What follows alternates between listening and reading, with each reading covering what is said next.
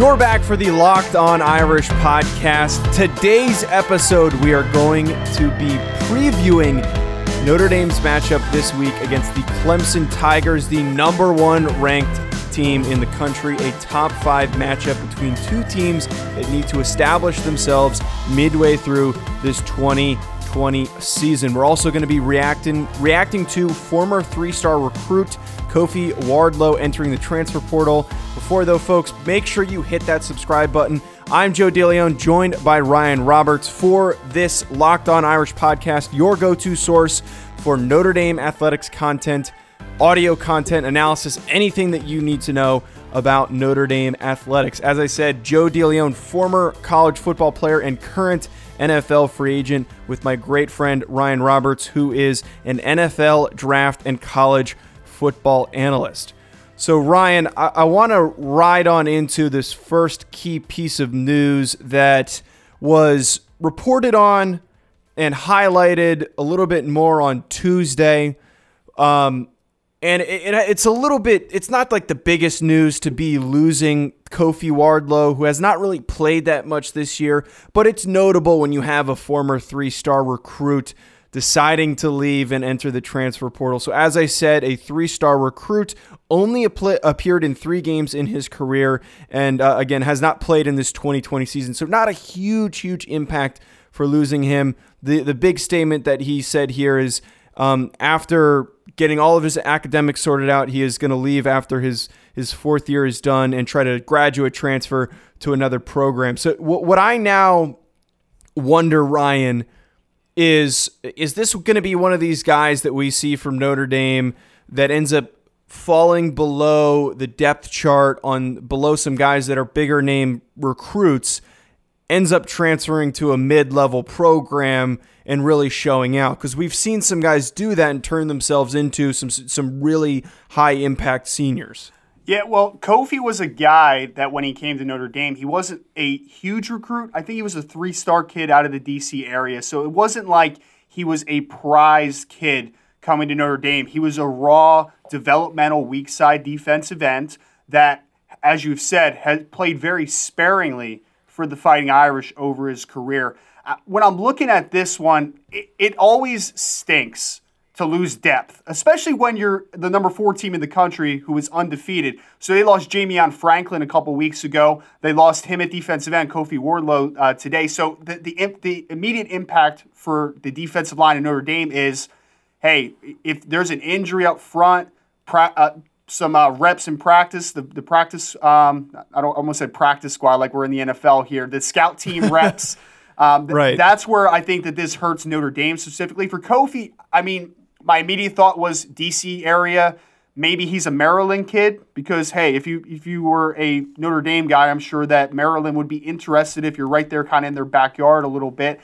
I do think that he has enough talent to be a contributor on the college level. Unfortunately, he has gotten I don't want to say unfair because obviously he's competing, but he's gotten into a room that we saw Julian Aquara, Khalid Kareem, now Dalen Hayes, Adi Agandiji, a bunch of guys on that defensive line that have just been in front of him because they're more talented players. So, and now we have a couple guys that we're talking about that are younger than him, that are starting to take reps from him as well. So in that respect, like, it makes sense. The timing isn't great in the middle of the season, losing depth on a practice-to-game regimen, but it's an understandable move for a guy like Kofi Wardlow, who is definitely good enough to play college football somewhere. I think Maryland's probably a team to keep a close eye on, but yes, I do think that in the right situation, he can definitely contribute to some degree on the college football level.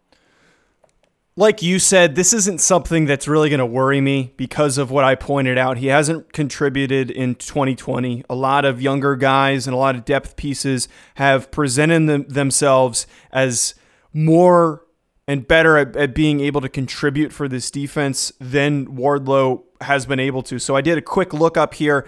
He is from D.C. He attended St. John's, which if you know anything about that D.C. sports area, that is one of the best programs in the area. I played with, and I'm only a year removed, a current member of my former team, University of Rhode Island, played on that team. So I'm sure he played with Kofi.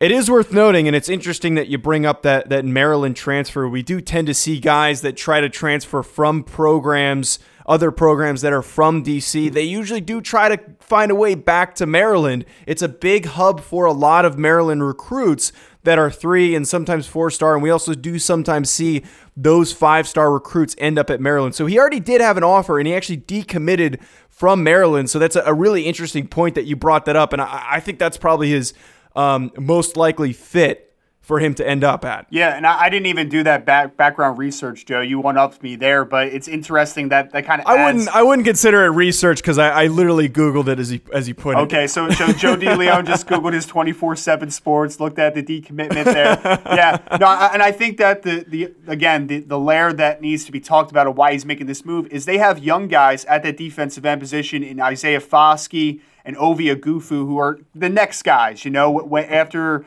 Dalen Hayes and Adi Ogundiji are going to be exhausting their eligibility this fall as long as they don't make a extra year return that has been kind of talked about a little bit.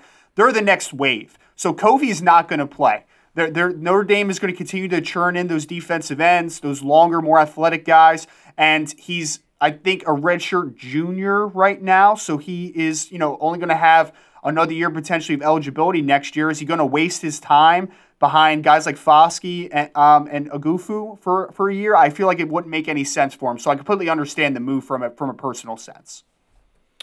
Right, and just a last final thought here on his decision to leave. I think Notre Dame is always one of those programs where if you don't have an impact sometime on the earlier part of your career, maybe as a sophomore, juniors pushing it, as long as if you're not getting into that rotation, it's one of those programs where they're always going to be getting 4- and 5-star recruits. So if you don't step up and do something early on, you're very easily going to get passed by guys that are younger than you. And if you're ever in that situation where someone younger than you has a higher recruiting background and gets brought in, your career is going to be a lot less than you expected it to, because coaches are always going to give those higher star guys more chances to prove themselves than you if you were only a 3-star recruit.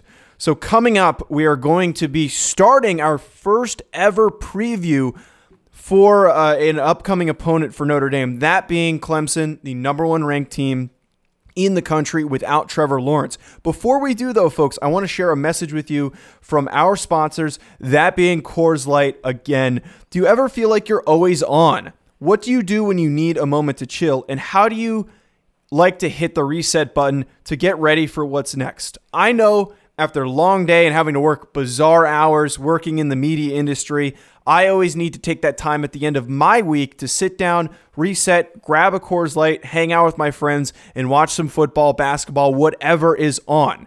Coors Light wants you to know that no matter what sport is on right now, Saturdays are your time to chill, and especially to watch Notre Dame football. Even if your team isn't playing this year, there are still plenty of teams and sports on TV that can give you the excuse to chill and drink a beer. It doesn't matter what team or sport is playing, Coors Light is the official beer of watching any sport or team. Just to drink beer. So flip through the channels, find a sport, and crack open a Coors Light. Specifically, when Notre Dame's on, make sure you crack that Coors Light open.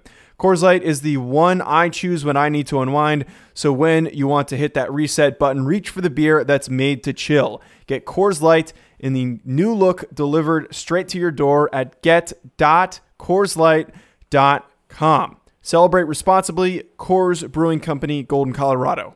And everybody knows, right, Coors Light is the premier beer when you're just trying to take a chill. All week, I'm looking forward to football and cracking open a couple ones on the weekends. But we know after that, when we get to the next Monday, it's tough sometimes to break through that wall. And whether it's a mental or physical wall, break through it with Go every day. Easy to take in 1.5 ounce packages. Put it in your briefcase for the most focused presentation you have ever had. Built Go is the best workout gel on the market right now. It's 5-hour energy without the same crash feeling. Plus, it's natural, so it's even better for your body. It's like drinking a Monster drink with a third of the caffeine and much better results. Coming in 3 delicious flavors: peanut butter honey, chocolate coconut, and my personal favorite, chocolate mint. Built Go combines energy gel with collagen protein. Collagen protein is that fast-absorbing protein, so it gets into my system fast, plus it's easy on the stomach. Built Go is loaded with good stuff to ignite my work. Built Go then kicks to keep me going strong throughout the day. Collagen promotes joint, soft tissue, hair, and skin health. This stuff literally makes you look better while it makes you perform better as well.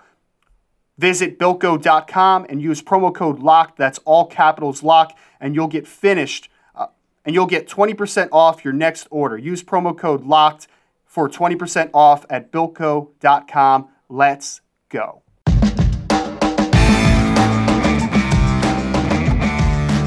This upcoming matchup against Clemson offensively is the best team that they're going to see on both sides of the ball, but the skill position players that they bring to the equation is electric. They have some serious athletes, and it's something that Notre Dame has to be 100% prepared for. So right now, we're on the same page in understanding what they're built to do. What are some things that you are going to be paying attention to and that you think Notre Dame fans need to be aware of come Saturday when this game kicks off? Well, I think that Notre Dame in the trenches, specifically on both sides of the ball, is going to be able to compete against Clemson and win their fair share of matchups. So Notre Dame's defensive line, I think, is going to give Clemson's offensive line some fits. I think that they really are. The problem here is if Clemson's able to manufacture a little space, they're able to get guys like Travis Etienne, Amari Rodgers, Powell, all those guys that are these super shifty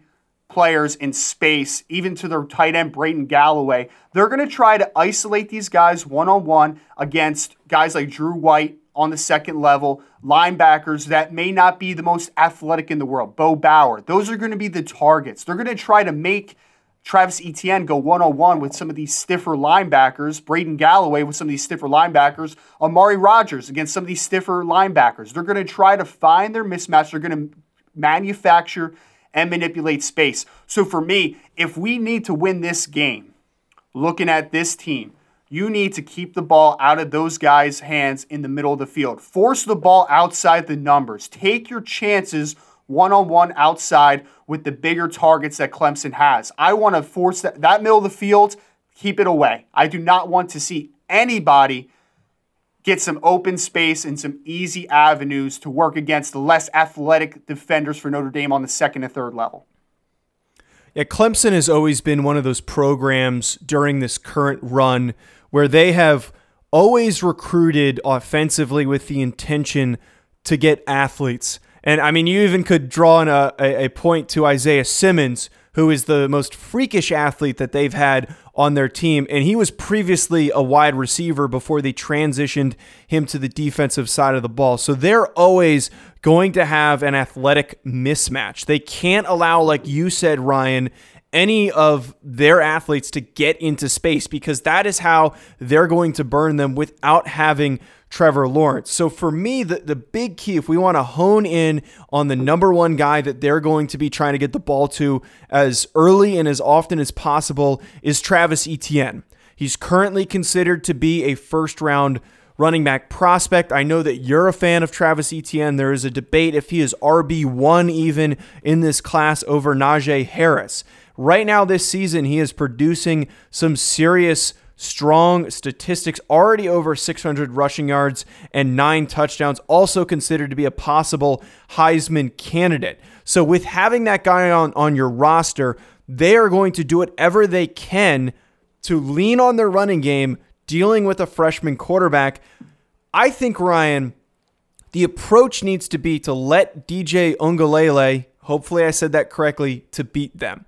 And I know that DJ was previously a very highly recruited kid, but when you're an underclassman, you need to attack an underclassman, an inexperienced quarterback, because all the other guys out there on the field could kill them if they don't have that approach.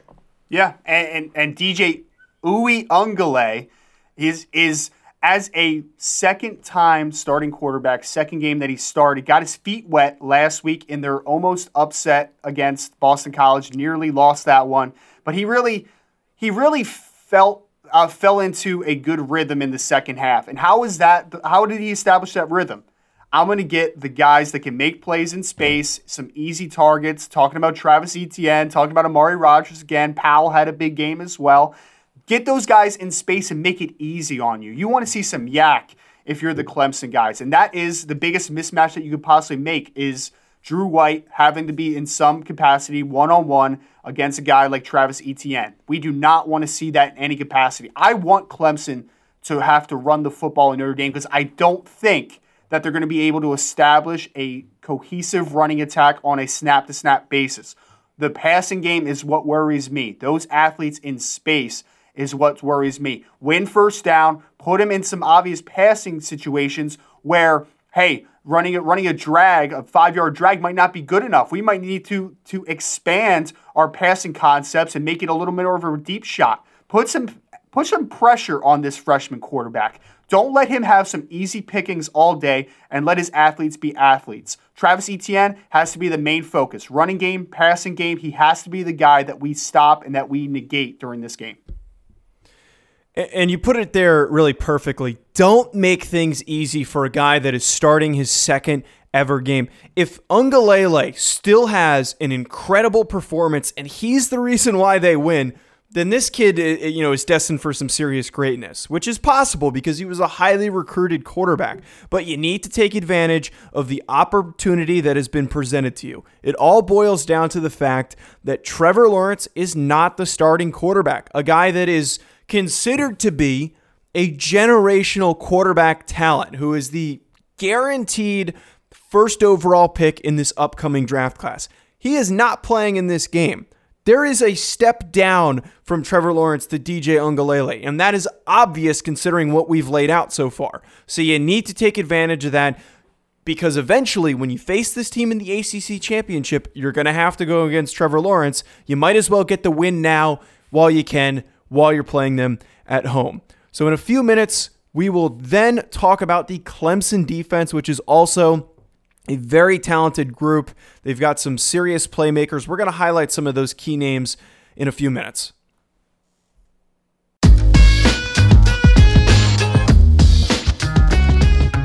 Ryan, defensively, this is not the same group that we've seen in previous years for Clemson. This is not like the same year where they had Christian Wilkins and Dexter Lawrence, just because they were seniors and juniors and experienced players. This isn't like last year when they had Isaiah Simmons roaming their secondary and AJ Terrell. This is a bit of a fresher group, but there still are some interesting names. You're also particularly focused on their freshmen that they have playing up front. Yeah, it's ridiculous, these freshmen, because it's a reloading year for Clemson. It's not a rebuilding year. These guys are coming in as 5-star recruits, Brian Bresee, Myles Murphy up front, who have been flashing already, obviously playing football at a high level as freshmen at the University of Clemson with the level of talent that they have on that roster is a big thing. They allow so much versatility in terms of how they attack defense. And they have guys like Spector and Venables on the second level who blitz from varying spots all day. But for me, the big key for Notre Dame going against this defense is those young guns, Brian Bresee, Myles Murphy, on passing downs. They pin their ears back and they are ready to go at all times. We need to keep these guys on their heels. That's why winning first down, again, that I talked about a little bit yesterday, that's the big key to this game. I want to see 2nd and 4 all game. I want to see 2nd and 3, 2nd and 5s. I don't want defenses to have a tip like, hey, it's 2nd and 8, 2nd and 9. It's probably a pass play here. I want them to have to be in guess mode so that they can't pin those ears back. They have to respect both the run and the pass. That's the key to victory. If Notre Dame is playing all game in front of the chains, 2nd and shorts, 3rd and shorts, I think they're going to be okay. But Myles Murphy, Brian Bresee, the best way to slow down these types of freshmen up front is by running the football and by managing those chains and then keeping them in 2nd and 3rd and shorts. And you've got a bunch of grown-ass men out there on your offensive line going against some freshmen. While these freshmen have flashed some talent, they are not going to have the level of impact that they've had early on against some of these other teams like they will against Notre Dame. Notre Dame has a veteran group. They've got a talented group, especially the way that they're built from the inside and also on the outside. They need to come to play and dominate these young guys up front. And also, Ryan, I'm also a little bit wary of Nolan Turner, who's currently tied for the lead in the country for interceptions. He has 3 this year so far. He's not a guy that I really think is a ball-hawking sideline-to-sideline safety. I think that from what the interception I saw against Boston College last week, it stood out to me that this is a guy that is very advantageous and takes advantage of opportunities that are presented to him. The interception that he had on Jurkovec, I thought was a great play by him. So you can't put yourself in these Ian Book can't put himself in these spots where he's maybe trying to force the ball into a tight window, because Turner's the type of guy that could be lurking when he's not even noticing that he's there. Yeah, and obvious passing situations is the key for me there. Well, like we talked about Brian Bursey and Miles Murphy a little bit, right? But that's an extension to the third level there. You talked about Nolan Turner, Andrew Booth, Darian Kendrick at cornerback. That's a very talented secondary, too. You want to keep those guys on their heels a little bit, too. It's not, especially because we don't want to put this game into Ian Book's hands where he has to complete 3rd and 9+ all game, because it's not going to be great, not only from the front perspective, but like you said, Turner, Kendrick, Andrew Booth, they're all exceptional back there. Make those guys have to make plays in the running game. Make them have to make plays coming up into their zone. I don't want to see those guys have the opportunity to roam free, to make plays on the back end, because you have to challenge them, because you put yourself in a tough situation. And that's going to be a big major point for this game, because you know that Clemson's defensive game plan is going to be, all right, this Notre Dame team runs the ball very well. They've got a couple running backs that are effective runners. Ian Book is a quarterback who is very willing to escape the pocket rather than finding a viable passing option. They need to play good contain, and they're going to be very aggressive in trying to slow down this Notre Dame rushing attack. So you need to set the tone early. You can't come out completely flipping the script and trying to throw early and often. They need to stick with what's working.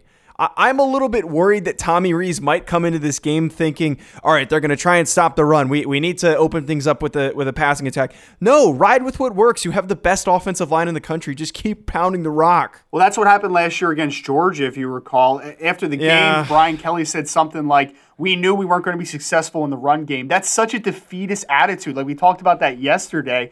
The moment that you think you can't do something, it's over with. You made yourself a one-dimensional team. And they were in that game against Georgia, but they just could not establish any type of balance offensively. It was all Cole Kmet and in the end of the game, Ian Book trying to make plays. And the weakest part of Notre Dame right now is their wide receiver crew. We talked about the uncertainty. We've seen flashes from guys like Javon McKinley, from guys like Ben Skoranek, but it's not a consistent basis. And now we're facing the most talented secondary we'll see all year. Andrew Booth, again, Darian Kendrick. These guys, they're going to put them in one-on-one situations outside. When Notre Dame chooses to take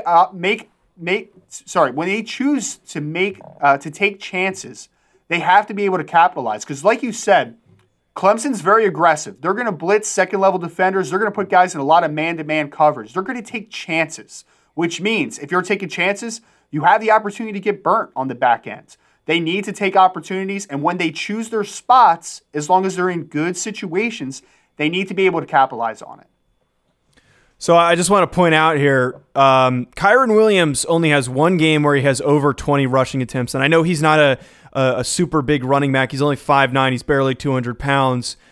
You don't really want to give him 30 carries, but I think with what you have with him and Chris Tyree, Kyren Williams should have 20, 25 carries in this game like he did against Louisville. You also need to get Chris Tyree working, get him 10 to 15 carries. I really, really am so worried, as I've already said, and as you pointed out, what killed them against Georgia last year, that they're not going to be willing to lean on that rushing attack that has established them so much success. Yeah, and I want to see those guys specifically. You just named them, Kyren Williams, Chris Tyree. I want to see them on the field at the same time. I want to see Chris Tyree running some jets. I want to see them getting touches. And forget about maybe even 25 carries, but I want to see Kyren Williams with 25 touches. We haven't seen the screen game be used a ton this season so far. Get Kyron Williams some touches there. Get Chris Tyree. We talked about Clemson potentially manipulating some space. Let's create some space for our dudes because Chris Tyree, that guy could play for Clemson right now. That is a legit 4-3 athlete. Get him into some space. I want to see those guys get the bulk of the touches as often as possible because they are our best bet to match up against Clemson athletically. And Williams is only 6 yards behind and 2 touchdowns behind Travis Etienne. So it's kind of funny that we're all, Travis Etienne's a Heisman candidate right now. And at the beginning of the season, people were talking about how he's a Heisman candidate. Well, Kyron Williams, who is a similar sized running back, maybe not as fast as Etienne, is still kind of fits that, is still statistically not that far off from him, playing on a team that's very run-oriented. So that is going to be it for today's episode, folks. Thank you for tuning in.